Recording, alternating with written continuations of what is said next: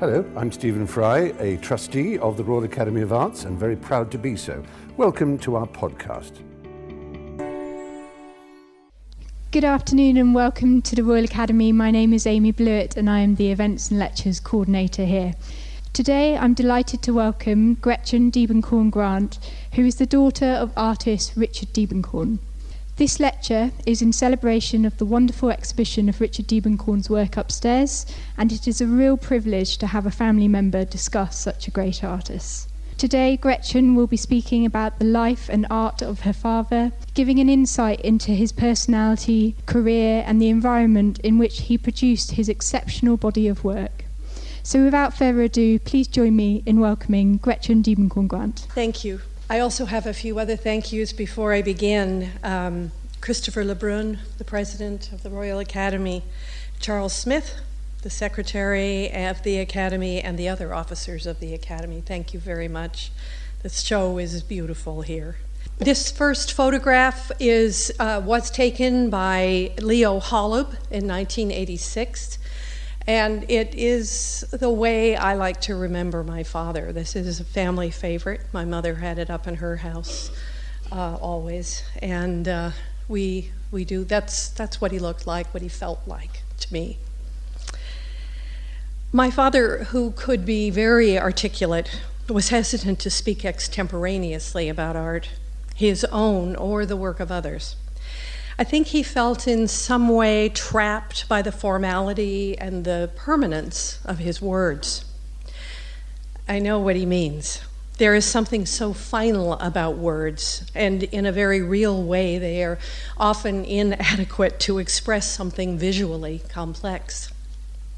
I'm often asked what it was like to live with a creative man. I mean, in this case, a particular creative man, my father, Richard Diebenkorn, who was not only an artist, but also my greatly loved father. What I'm going to talk about today is very personal and therefore not necessarily valid in an art history context. So on the understanding that I am speaking to you today as a daughter, an admiring daughter at that, and not as a historian, I will share some of my thoughts about my father with you. For me, all of his work is connected, all part of a continuum of the way this particular person observed and reacted to the world around him. Now, I should give you some facts to help give a context to what I'm about to say. He was born in 1922 in Portland, Oregon, where my grandparents had relocated temporarily from San Francisco. They moved back to San Francisco when he was a young child, and he attended public schools there in San Francisco. He attended Stanford University, where, to my grandparents' disappointment, he studied art instead of law or medicine. He met my mother at Stanford, and they married in 1943. And then he went into the Marine Corps during World War II. I was born in 1945, and my brother in 1947. Now, along the way of their life, our life, we lived in Albuquerque, where he went to get his master's, Urbana, Illinois, at the University of Illinois, where he took his only offer for a teaching job after he got his master's, which was to teach drawing to architecture students. Then to Berkeley, where he went back to the Art Institute, where he had been a student and also a teacher for a brief time. And he also taught when we lived in that area at Mills College and the California College of Arts and Crafts, and even at a prison at one point in Vacaville. And then in 1966, they moved to Southern California, where he accepted a teaching job at UCLA, where he taught for a few years and then remained there until 1988. And my parents moved to Northern California, back to California, Northern California again, to Healdsburg, California, which is about an hour and a half north of San Francisco in the Sonoma Valley. And he died in 1993 at only 70. He always spent time intensely looking and drawing. This is a drawing he did at age 16, 1938, influenced, to be sure, by all the books and the movies that he went to constantly. He was an only child, and initially I think it was a way for people to keep him busy, the drawing. He was given his father's shirt cardboards to use for his drawings.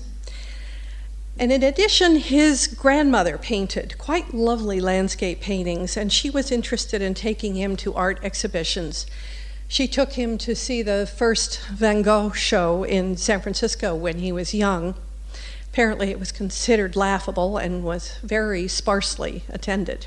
My father is known for his sensitivity to the light and color of a particular place. I think it's no accident that many of his abstract pictures and even some of his representational ones are titled with the name of the place where they were painted.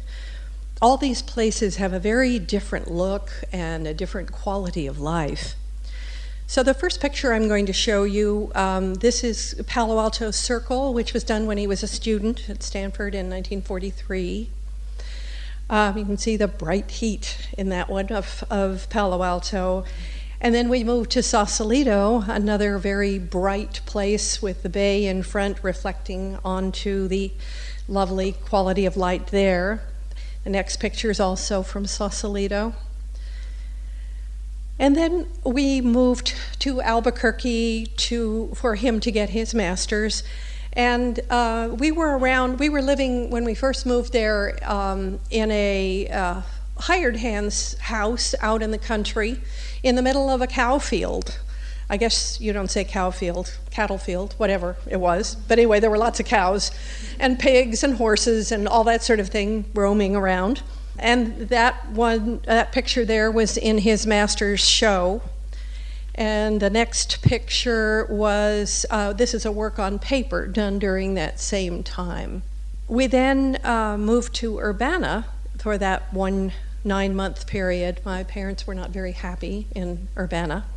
In the middle of the country, they missed the water or the open sky, which they loved in New Mexico, which took the place of water for them. But Urbana somehow didn't do that.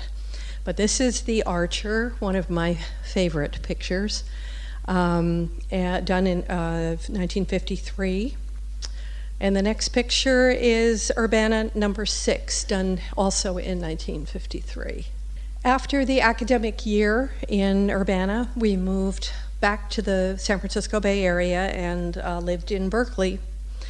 And this first picture is Berkeley number 52. This is the picture that is in the White House dining room, the private dining room of Mr. Obama, President Obama. The next one is Seawall, which was painted in 57. That first picture was 55. This is 57, and you can see we are getting closer to a more landscape feel, even though it is not literal landscape. You can see the ocean here coming up to the cliffs across there, and the open green fields, which I can guarantee you will not be open any longer, but they were then. And that beautiful blue sky that we do get in California sometimes. The next picture is a gouache from this same period. He had quite an interest in how the landscape was cut by roads and how people and cars and things moved through the landscape. So that's another one from that same period, which is a gouache. And then finally, where he moved quite close to pure figure, in the painting Coffee from 1959. In 1966, they moved to Ocean Park, and when he was first there, the figurative work bled into his sort of new structural concepts that he was working on. I feel that with all his work, if you look at the transitions between all these periods, you see bunches of things from the previous period, and then you see things coming up. And for example, in the seawall, where it is slightly beginning to be representational, you also see some of the much more abstracted landscape. And here we have this model who also is a precursor to the Ocean Park pictures, the large works that were influenced by that particular place. This next work is Ocean Park number 27, which was done in 1970. So this is pretty early in the process of the ocean parks. This next one is an invented head from that period. So again, we're kind of toying with both things. What is figure and what is landscape and what is environment of any sort. This next is a lovely little collage, which you can see in the show here, which was done in 1975. This is a work on paper and pasted paper, so there is an enormous amount of stuff glued onto this picture. It has a lot of texture to it. Next picture is Ocean Park 122 from 1980, and this is very pure, very much a typical Ocean Park picture in both its feeling and its light, and its quadrants feels very typical to me. The next picture is a gouache in the middle of the Ocean Park pictures, which I'll talk about later. He went and did a large number of pictures of clubs and spades that were both Ocean Park pictures, and they were also definitely clubs and spades, and the family is particularly fond of these. They are not as well known as any of his other work. I think they're hard for a lot of people to understand, but we all like them a lot. And then they did move to Healdsburg, and we have some untitled works on paper. He did no paintings in Healdsburg at this point. Shortly after he got there and he got his studio put together, he became ill, and so working in a heavy medium, the Ocean Park paintings were enormous and very hard to carry around, so he really didn't do any during that time. We have a couple of stretched canvases waiting to be painted, and we have a couple of unfinished Ocean Parks that were actually done, we believe, in Los Angeles and brought up to be finished in Healdsburg, but to any of our knowledge, he didn't work in oil when he was up there. So this first work is from 1991, and the second work is from 1992, and the third work from 91. Now, in my estimation, this is sort of the direction that he's moving to at the time that he died. In a way, it's looking back to the earlier period of the abstraction in Albuquerque and Urbana, and in a way, it's looking forward because it's more chaotic and more divided and more related to what he's produced during the Ocean Park periods. So I feel that this is a precursor to something which we will never know what it is. And then finally, in Healdsburg, this is a drawing, a work on paper, that he did, which was hanging in his studio because my mother wouldn't allow it in the house. Many artists, when they're contemplating their own death, paint skulls. And she thought it was bad luck to have it in the house, so she didn't. But then it was one that when he died that I chose, because he and I had a long conversation about it and what it meant and why it remained in the studio. Some of my favorite memories of my father have to do with the way that he taught me to see. I am unable to look at certain places or certain things without thinking of him. There used to be a marvelous peeling brick building in Berkeley that he loved seeing. You were aware of the bricks underneath, and the lavender color that it was painted. It was owned by some East Indians, and it had that kind of wonderful color that you see in India. And in some places, the effect of the undercolor on what was now the top. And every time we drove by, he would comment on that building. There is a place as you approach the Bay Bridge on the way to San Francisco where you can see the water, and he would comment on the color of the water that day as opposed to another. And I can't possibly drive across that bridge without noticing the color of the water. And it's different every single day, and it's just fascinating how extremely different it is from day to day. He taught me to see the variation of color within something that we would describe as yellow or blue, and that reflection, shadow, worn places, dirt, etc., can affect the color we see if we look more completely and carefully. Though we think of a rattan chair as model tan, we still recognize it when its colors are pushed or altered into a different part of the spectrum. He was very taken with useful objects, and by that I mean a really made pair of pliers, scissors, kitchen implements, or old well-worn tools. And 2 of these are in the exhibition, this one belonging to Nancy Boas and this one belonging to my husband and to me. He appreciated form as it related to function in a very particular way that interests me very much. And all of his tools had mends on them and scars from various jobs that he did, and he just appreciated something that really worked well and was beautifully made.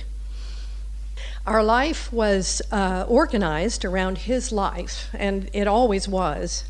When we first moved to Berkeley, we lived in a flat where the central room, the dining room, was his studio. Now, he was not to be disturbed.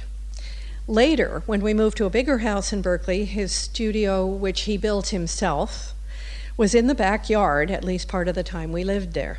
I only remember knocking on that door once, some emergency. I wasn't afraid, it's just that it wasn't done. My father had his studio in the house a number of times during my childhood. I wasn't often in the studio, but I have a vivid early memory of the Sausalito studio, which was in the attic of our house. After I had to be taken out of the Wizard of Oz movie at a point when the house landed on the witch, the striped stockings are sticking out, my mother took me home and we went to the studio. The floor was caked with paint. It looked like a Jackson Pollock painting. And there was the smell of paint and turpentine that I associate with my father to this day. He was working, but he stopped and he spent some time explaining to me the difference between fantasy and reality. Then the next day, he and I returned to the movie, and I was able to make it to the end of the picture with great anxiety on my part.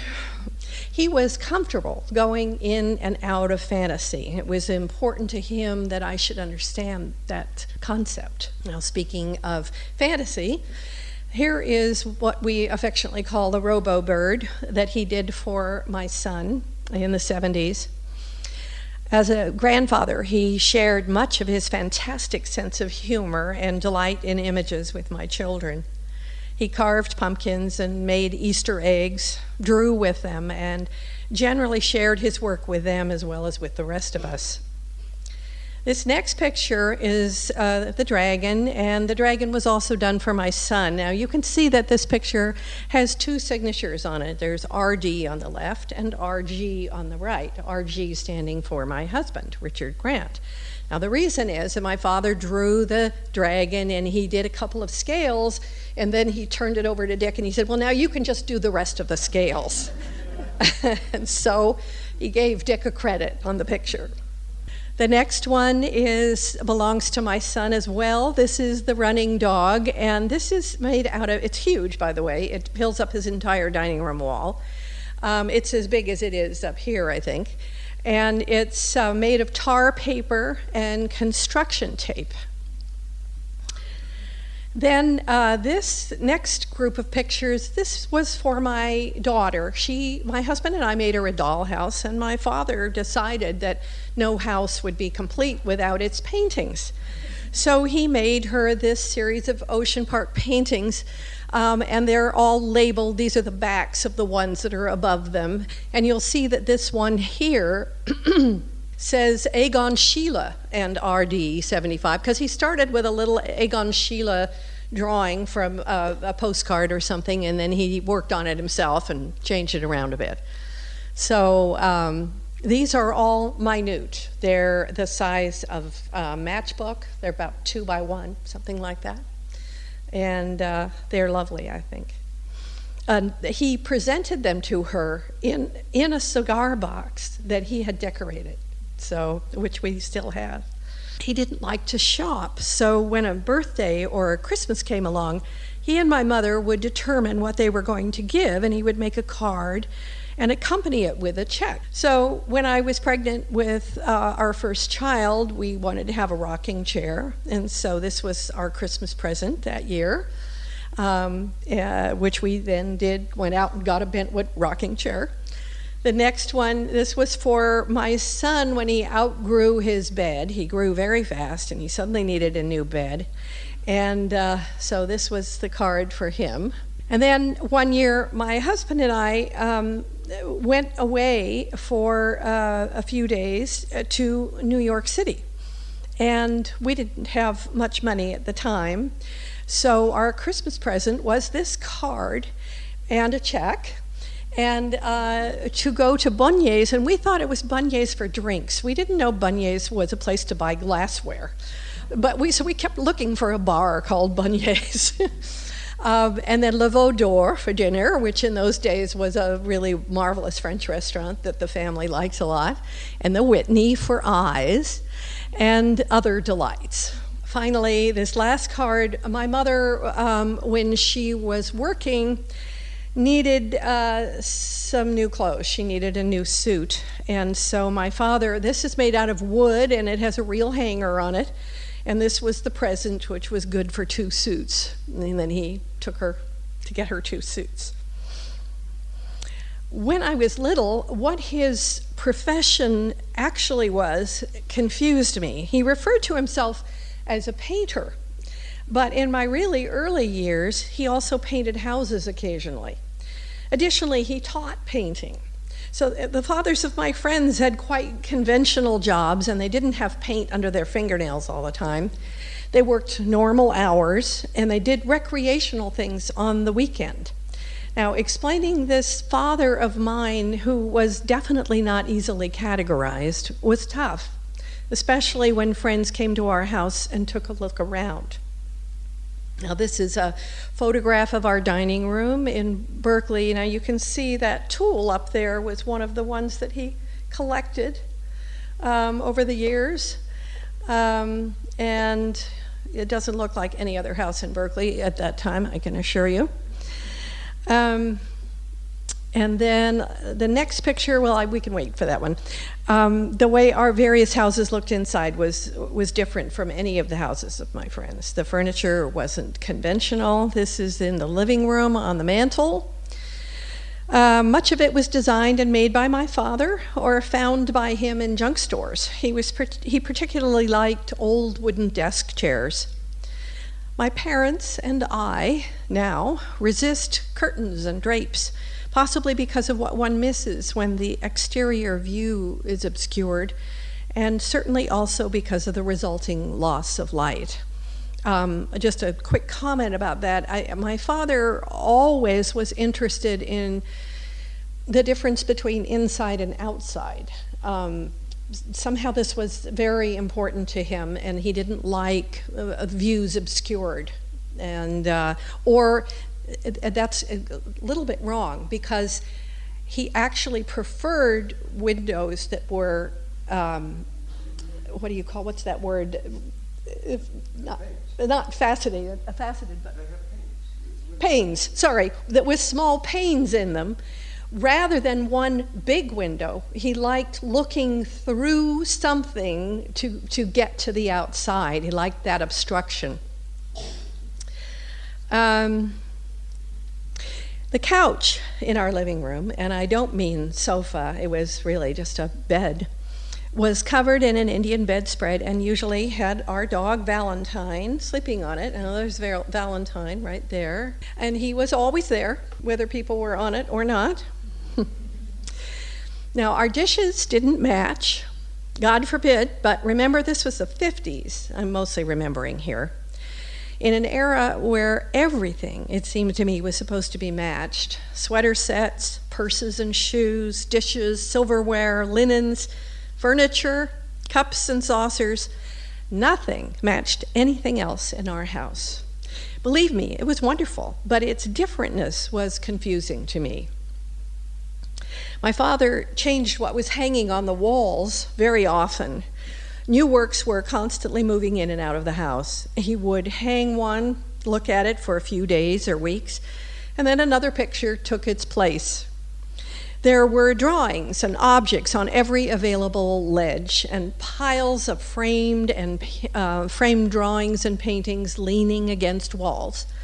And then we get to what was on the walls.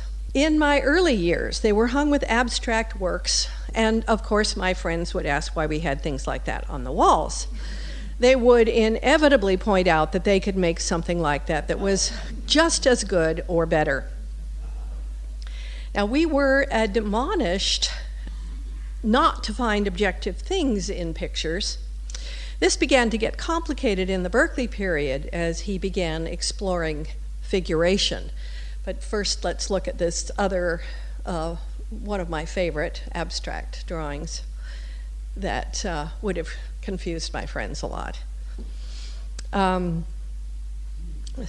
So this, we were admonished not to find objective things in the paintings, and then one morning, I didn't know how to react to this painting, which appeared hanging opposite me at breakfast. Now, how would I talk about it? It clearly was a horse, and the horse clearly had a rider. I was utterly confounded. I had nothing to say because I was told I shouldn't find things like horses and people in the pictures. Also during this time, there were lots of drawings of nude women and occasionally men as well. And of course, these drawings mostly resulted in averted eyes, or in some cases, covert glances, but only in very rare instances any appreciation or understanding by my friends. My mother told me that I went through a very long little white house side of the road phase, during which I longed to live in an ordinary house furnished with matching everything that was a simple variation on the house next door and the one next door to that. But in our house, everything had a visual significance. This next picture is a beer label. My father and mother in Albuquerque made their own beer. And what we would do is we would go out in the car and drive along the roads and pick up all the tossed beer bottles on the side of the road, bring them home and sterilize them, and they had some kind of thing to put a top on it. And then, of course, it would suddenly get ready. And then when my grandmother, who came once and was a teetotaler, she was enlisted in helping to put the beer in the bottles. And this was the label for that. And then this is a picture of a meal. You can see the lamb chop bone, one of my father's favorite dinners, and the tablecloth that my mother used, which was an Indian bedspread. Every Wednesday night for years, he and Frank Lobdell, Elmer Bischoff, and early on, before he died tragically young, David Park, hired a model, or sometimes two, and drew until all hours of the night. One of the most interesting drawing exhibits that I remember seeing showed some of the drawings from these artists that had been grouped according to particular nights and poses. It was a bit like hearing the same story from three different observers from slightly different angles. It had a Rashomon effect. Except for these drawing nights, this is his studio in Healdsburg toward the end of his life. Except for those drawing nights, he always worked alone in the studio. When late in his life I worked for him as his secretary, he often received lovely letters, usually with impressive resumes attached, asking if the sender could be a studio assistant. I was instructed to write and say that he worked alone and that the only presence he would allow when working was his dog, Amy, who you can see right there, loyal Amy, sat there all day, just watched him paint. His studios all shared certain characteristics. Now, this is the Berkeley studio that he built himself. There was the aforementioned smell. There was, whenever possible, diffuse north light, which you're seeing. Whoops, keep hitting the wrong button. Seeing here, this is the north. There were lots of art books lying about and tools and, of course, all sorts of paint and materials on tables and on the floor that were in an order known only to him. In the figurative years, there would be Indian bedspreads. You can see that back there for the models, to be used for the models, and until late in his life, a large and very full ashtray. This is, again, this is the Healdsburg studio, and you can see all the things on the floor. He kept little pieces of paper. He reused paper all the time, so he would just put it on the floor and then he'd pick it up weeks later. There would be things tacked up on the wall, some of which had to do with what he was working on, and others that were there simply because they interested him in some way. Someone asked me the other day how the shows came about, and what he would do when the dealer came out once a year was he would have the drawings tacked up like this that he felt were part of a group in some way, and then they would choose the show, and then there would be these outliers that were left behind, and because he didn't feel that they went with the group. And as a result, several of the pictures that I have are sort of art outliers, because those were the ones that weren't sold. So the chair where he sat when he was thinking and looking was consistent in later years from studio to studio. A black naugahyde armchair for which he had built a height extender here because it was too low to the ground. There was also a black folding chair, which appears in many of the paintings, an old wooden desk chair, which is right there, and then this large rattan chair that also is in a lot of the paintings and drawings. If you remember back a ways, I was talking about the rattan chair with the color being pushed. Well, that's that chair, and that was 30 years before this photograph. For a palette, he used paper plates. There was lots of stuff on the floor, cut out paper and objects, as you saw, and many dust curls. The studio was never cleaned in any conventional sense. It didn't feel dirty, it just felt like his. Now these pictures are paintings that he did of his various studios. Now this first one is a Berkeley studio, not the one he built, but it was one in front of the Triangle Bar in downtown, which has been torn down to make way for our transit system. But we know it's that one because of the checked floor. And there's a very full ashtray up there on that table. And then the next picture, that's studio wall. On the left, you can see the black folding chair, which we saw almost 50 years later in the other studio. And this was the sink at that studio. And then, now this is the second Ocean Park studio. The Ocean Park studio, he built a studio in Ocean Park, but this was the one before he built his. And it had windows, industrial windows, that flipped open.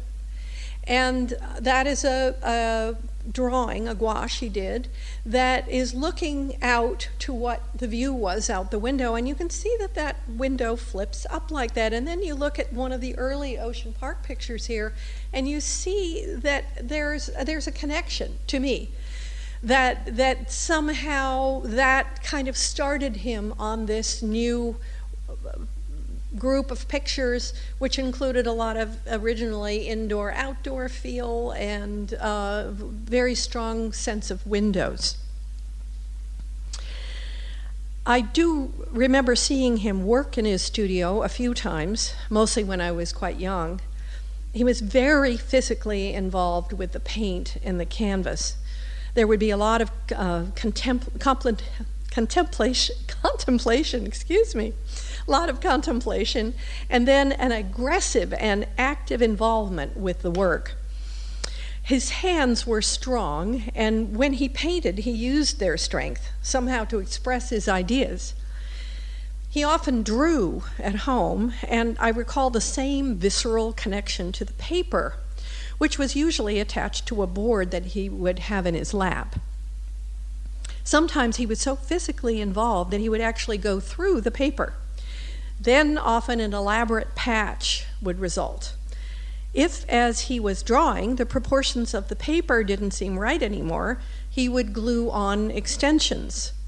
Often it seemed the process of the patch or the extension was as important as the drawing itself. So in the exhibition downstairs, for example, there are a lot of pictures that have, of the works on paper, that have glued parts. But in addition, the two horizontal Ocean Park works that on paper that are in that final room, they're very horizontal. They're wide like this and just about that tall. If you look at that, that's many pieces of glued paper to change the shape of the paper because he wasn't satisfied with the drawing on the size that he had originally. Sometimes he used a mirror when he worked because seeing a mirror image often helped him figure out what wasn't working. Now, when I say that, I really mean a hand mirror that he used a lot, but also you can see this is my father who was sitting over here somewhere, being reflected in a mirror in the studio. And the reason I know it is my father is because it's a person drawing with the left hand, and my father was right-handed. So this is a mirror reflection of a right-handed person drawing that way. Also, I just know it's him. It just looks like him, but that was my proof for myself. So in order to see a work from different angles, he would work on it upside down or sideways, and later he might decide that he liked an abstract work better that way, and thus the multiple pinholes in the corners of many of the drawings. He liked things that had a past, which showed a previous form or scar. He didn't erase much, but left pentimenti for contemplation. And he couldn't always explain this, but this particular picture is Soda Rock number 1. They lived on Soda Rock, that was their street address. And he would go on a walk every morning, and he would pick up orange juice tops, gum wrappers, whatever he found along the road, and then he came home and put this picture together.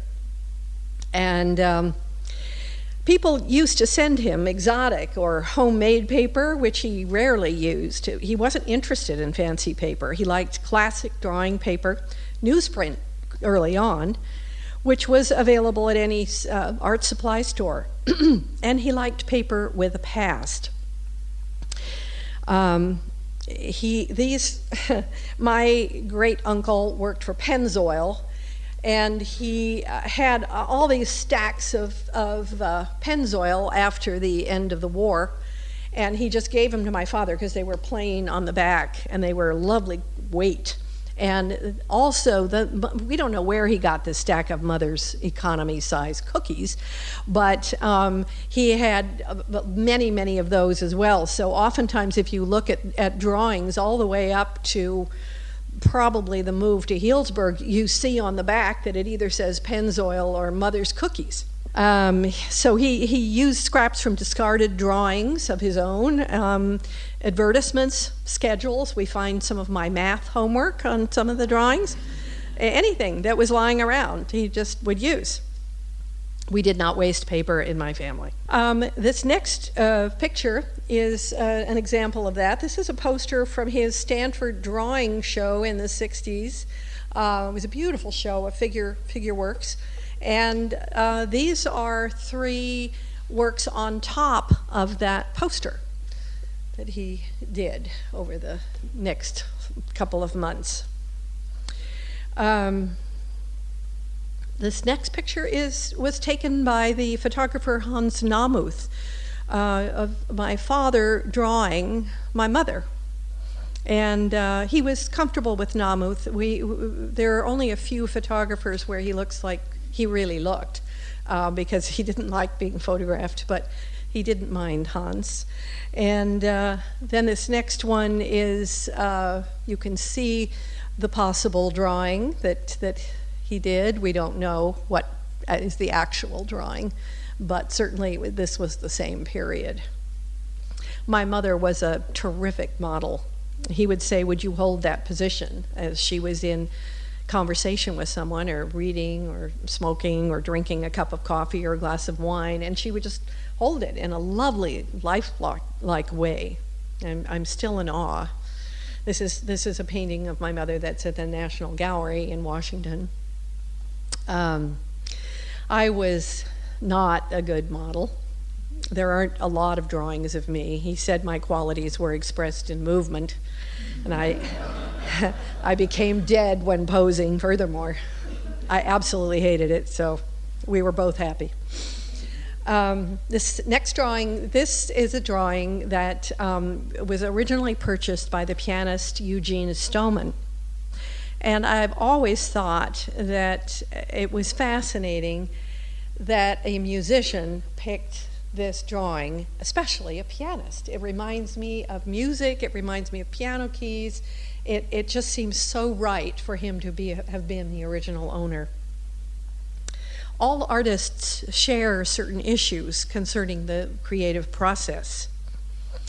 Although he wasn't trained formally as a musician, my father was very knowledgeable about music. His understanding of musical repertoire was incredible. He and my husband shared many late nights listening to music and discussing what they were hearing.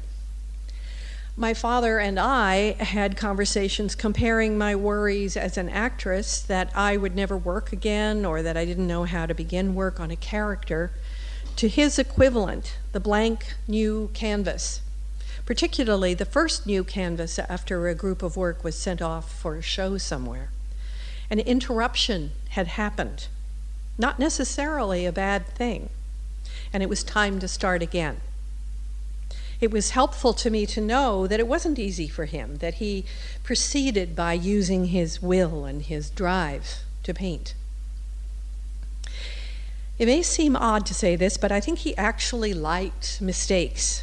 Perfection wasn't high on his list of qualities to which one should aspire.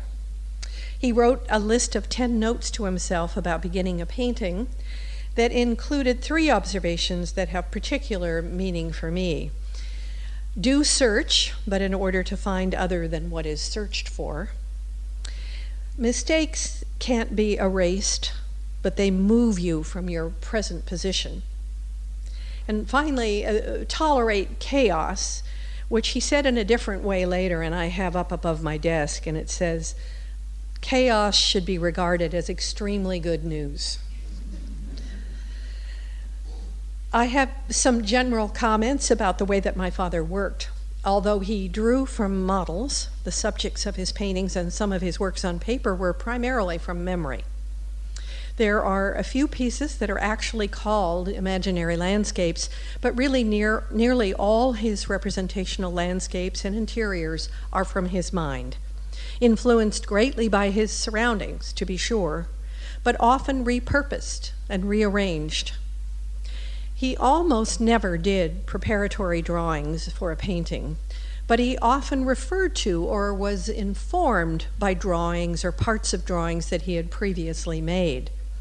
Nor did he work from photographs, although in his things I have found newspaper or magazine photos that he had cut out because they interested him.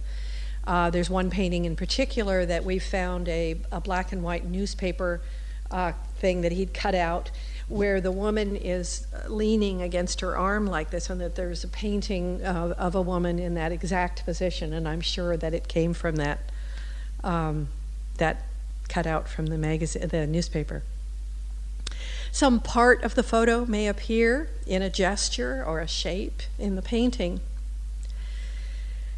In 1970, the U.S. Department of the Interior took him on a plane flight to do some aerial photos that are clearly related to what he was working on in the studio. Now, these are all owned by the Department of the Interior. This is up in the plane, and you can see here's a work that he was doing around the same time, which clearly relates to what he saw up in that plane. And then there's another photograph that he took from up there. And then here are a bunch of drawings that I feel are strongly influenced by that experience that he had. He always had to sit at the window seat on the airplane. All artists change things, and we know this because we have seen x-rays of paintings from the past that appear on the surface to be a single, confident choice. But my father was interested in the evidence of the changes that a work went through as it evolved. I learned about his values as a painter over time. When I had my first lead in a play, the director sent me a bouquet of roses, and I wanted them to last forever. So, being the daughter of an artist, I asked him to paint them for me. He explained that he didn't paint what others wanted him to paint, only what he felt moved to paint, and that he couldn't paint the roses. I was disappointed, but I understood completely because of the way he presented it. I was so surprised when I returned from school to find that he did paint the roses, a lovely color drawing that I especially adore. I suppose because I really did understand that he couldn't be obligated to do it, my roses became a possible subject after all. This next painting is Flowers and Cigar Box from 1956. So there's one of his collection of cigar boxes. My father was fond of cigars. People knew this, and they sent him boxes of cigars now and then. He decided to make use of the boxes. He always stored things in them, and eventually, in the mid to late 70s, he painted 13 small format Ocean Park paintings on cigar box lids. They were, until recently, never sold, only given to family and close friends. And there are, this is a cigar box lid, this big. It looks as big as the other pictures, but it's not. And you'll see there are 3 in this exhibition of the 13. For a man who appreciated the continuum and the interconnectedness of the history of art as highly as anyone I've ever met, my father valued his own autonomy very much. He didn't like labels. He resisted being a member of this movement or that movement. This very labeling, I think, sometimes seemed to cause him to explore some variant or new way of looking. Although it seemed that in some way the Bay Area became visually used up for him in the mid-60s, thus prompting the move to Los Angeles, I think also he may have perceived Los Angeles as having a broader variety of painting in those days, that he would be one of many different individual painters rather than an abstract expressionist or a member of the Bay Area figurative school. He didn't think of himself as a California painter, but as a painter. He objected to being pigeonholed. He was a very opinionated man with a strong sense of right and wrong. He lived out his principles and expected others he loved to do the same. He was not very good at compromise.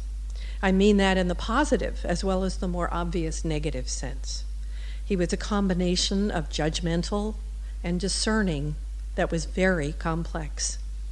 One of my favorite things that he said was in response when one night at dinner I heatedly announced, "That is a matter of opinion," he calmly said, "Not really." We once had a conversation about the difference between nude and naked. I had chosen a drawing of a woman wearing nothing that is somehow assaulting in its presence. He pointed out that it was because she was naked, not just nude. Nakedness implied a state of actively impressing on the viewer her lack of clothes, rather than simply appearing before us unclothed. There was a specificity to the way that he thought. The first time I saw one of the Ocean Park pictures was quite a shock. In 1968, my husband and I were visiting my parents in Los Angeles, and my father asked us if we would like to go to the studio while we were there. The last works we had seen had been representational. There was no sense from him that we would be seeing something utterly new. It was terrifying to me to be unable to comprehend what I was seeing. It was not only that the paintings were abstract, because we were familiar with his previous abstract works. I'm really referring to the mental, visual vocabulary necessary to understand something unexpected and indeed unimagined.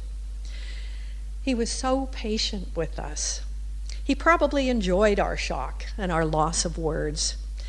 Gradually, as we relaxed and looked and stopped trying to place this work in any category, we began to see and to understand and ultimately to appreciate it enormously. It was a very special day. There were certain forms, shapes, and even themes that interested my father for his entire life. He was taken with the proportion of the golden section, which you see often in Greek architecture. The smaller is to the larger, as the larger is to the sum of the two. He was interested in some of the symbols that derived from heraldry, such as the Maltese cross, or checkered quadrants, or diagonal quadrants.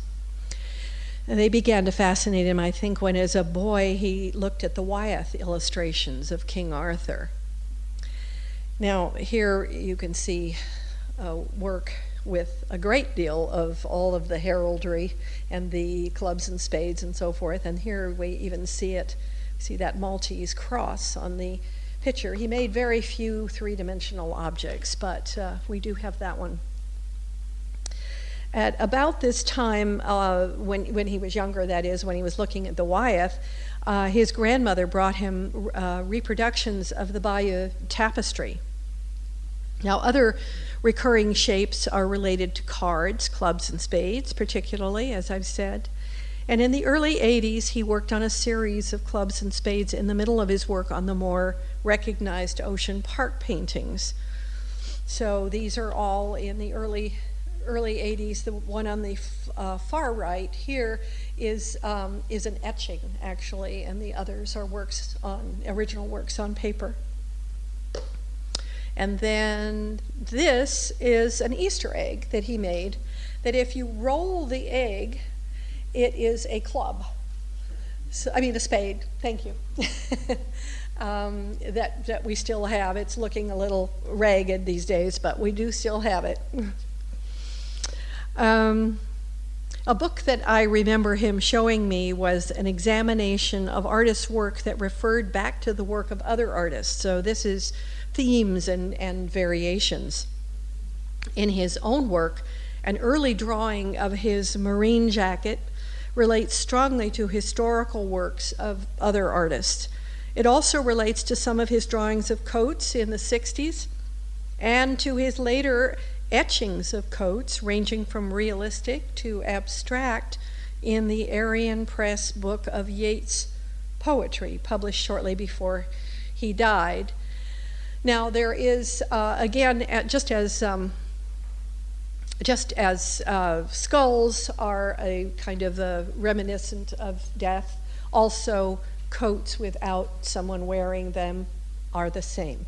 And so it makes sense that he would draw his Marine Corps jacket without anyone in it, and then these at the end of his life. And in the 60s, I was contemplating, now why in the 60s? We have 3 or 4 drawings of coats But he was very concerned about the war at that time and what was going on, and that's my only explanation for why there are several that appear during that time, because I think his health, his particular health, was all right, but he was worried. My father basically painted 365 days of the year. He really was always working because he was always looking and deeply noticing, even when he seemed to be doing something else. Excuse me. Recreation was basically uninteresting to him. So the ski trips and the trips to Hawaii that many of my California friends experienced were not a part of my life. Of course, I was actually well-traveled because we drove across the country a couple of times. And my father took summer teaching jobs in Colorado and in Los Angeles when we rented someone's house and had a new life for brief periods. But he went to the studio daily, as usual. He and my mother took several trips to Europe to see paintings there, to visit friends, and once as State Department emissaries for the arts to the Soviet Union. But even on trips, he looked in his particular way and sketched, did some etchings, and sometimes painted.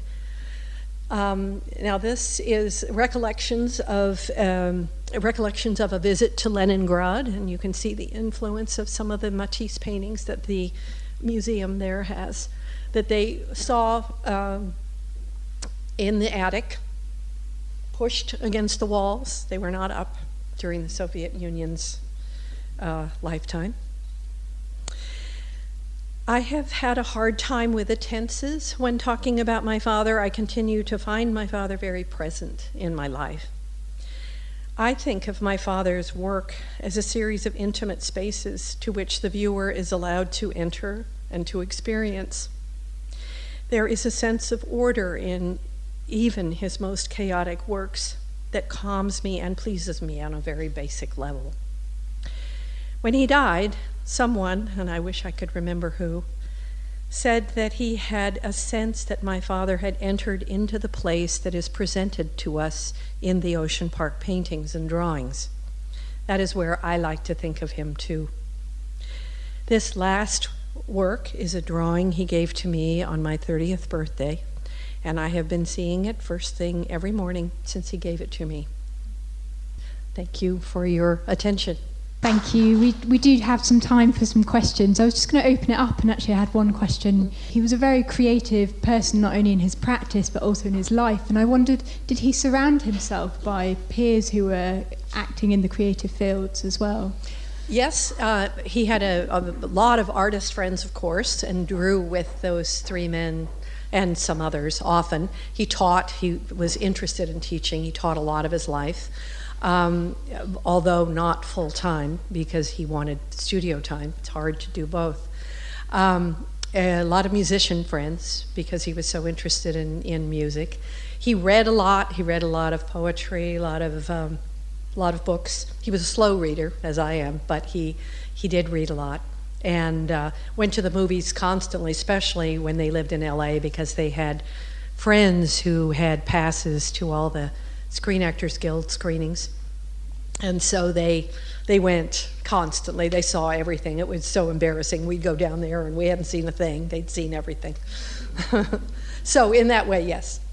I just had a question about your father's prints, because I've actually never seen his paintings until I went to this exhibition, and I've only ever seen his prints. So I wondered how he fell into printmaking and how he felt it was part of his practice and who he was printing with. Well, I think part of his early years in Sausalito with Bischoff and Lobdell, they experimented. They did a couple of books of prints that they sold long time before he suddenly got serious. And I don't really know exactly how it happened, but he met Catherine Brown, who is the head of the Crown Point Press, which is now in San Francisco. But in those days, it was in Richmond, California. And she did all the printing herself. And he would take plates home sometimes and work on them at home, or he would do them there. And that's the original output. And Catherine has an enormous respect for the way artists work. I visited her premises when he's been there working, and I visited it when other people have been there working, and you would think it was an entirely different place. The food is different. Everything is coordinated with what that artist wants. The music is different. I went once when John Cage was there. It was fascinating. It was a totally different place, and they all ate macrobiotically for the entire time he was there. All the people. But he had a wonderful relationship with Catherine Brown. And he did do some other prints in the LA area. He did some lithographs with Gemini, quite a few. He was very fond of the Gemini people. All the lithography was something that for some reason was not quite as pleasurable as etching, and I'm not really sure why that was true, even though he liked those people very much, and he came up with quite a few lovely lithographs. And he also did some at Tamarind when he was down in Los Angeles. And the etchings in the Yates book, they were published by Crown Point Press before they were put in the book, although they are actual etchings. So it was just all part of his work. It was just as important as drawing in terms of the steps of his process. And we're finished now with the catalog raisonné of his work. It's just going to be published next year. And now we need to start on the prints. So we have a couple of books that people have done in the past, but there will be a catalog raisonné of the prints at some point. I'm not sure when. Since the catalog raisonné took us 21 years. I don't know if I'll be around to see it, but we'll see. Did your father show any interest in British art? And any particular artist? Well, he showed interest in everybody. He came here. He went to all of your museums. He was here one trip during the oil crisis, and every museum had only one room lit. He said it was the most frustrating thing. They'd go in, they'd get to see one room, then they'd go back to the hotel. It was freezing, there was no heat. And then the next day they'd go and they'd have lights on in a different one. So he was very familiar with the paintings here and the people here. And he knew David Hockney, of course, in Los Angeles when he was living there for a while. And I would say he was just interested in all painting. And of course he had his favorites. But every time he traveled, his trips were arranged around what pictures he could see. I was very interested in the cigar box lid paintings. Was he aware of the Australian Impressionist cigar box lid exhibition? No, I don't think so. Okay. No. I wondered if that had influenced him. They had a major exhibition in the early days of the Australian Impressionists, and they did it all on cigar boxes. Oh, how interesting. No, I don't. You know, I never know, though, because he read everything. You know, he took every art magazine, and it may very well have been true that he heard about them. But it seemed to, as an outsider, a person who's not a painter, they seemed to sprout from, from life. But, everything in his work came from somewhere. He looked at painting all the time of every period and every place, and he could very well have known. That's interesting. I'm going to have to look them up now. Thank you.